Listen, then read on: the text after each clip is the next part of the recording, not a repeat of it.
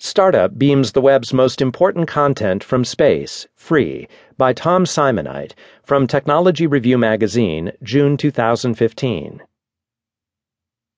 What do you get if you cross a satellite TV receiver with the Internet? According to startup OuterNet, a way to bring billions more people the benefit of online information. By renting communication satellites, OuterNet is currently blanketing about half Earth's surface with a signal that transmits data, including much of Wikipedia, open-source software, health resources from the Centers for Disease Control, and international news coverage. Cheap devices based on regular satellite TV receivers store the data that the signal gradually transfers and create a local Wi-Fi network to let nearby computers, phones, or tablets access the downloaded content.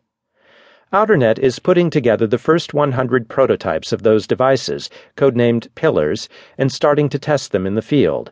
One is up and running in a village in western Kenya, another is in the Dominican Republic, and a third will soon be installed at a Detroit anarchist community attempting to live off the grid.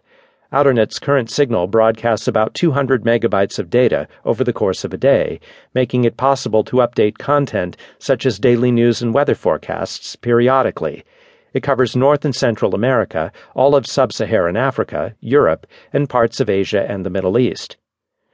Syed Karim, OuterNet's founder and CEO, says his company is aimed at improving the quality of life and economic prospects of the world's poorest people.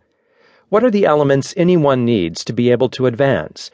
Energy is probably the primary thing, and the next is information, whether for education or communications, he says. The UN estimates that 4.3 billion people do not use the Internet, mostly because the cost is prohibitive or their area lacks the infrastructure. OuterNet's free broadcast could give many of those people a way to access useful online information relatively quickly, says Karim. The World Bank has agreed to help roll out Pillar devices in South Sudan as a way to distribute educational material to schools. Teachers and pupils will still need to have devices or printers to make use of that information, though. The designs and software for OuterNet's Pillar devices are freely available, so people or companies can make their own versions.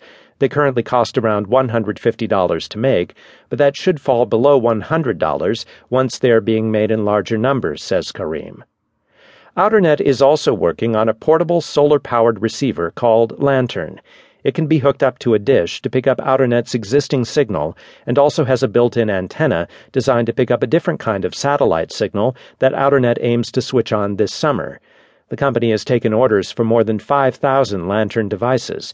It has a grant from the UK Space Agency to have 3 small satellites made dedicated to broadcasting the Lantern signal. The first satellites and portable Lantern receiver devices are expected to be ready late this year. OuterNet, so far funded primarily by a crowdsourcing campaign that raised $600,000, is a minnow compared with other companies building new technologies to widen Internet access. Google is close to the first worldwide test of its stratospheric Loon balloons that can provide high-speed Internet to existing mobile devices.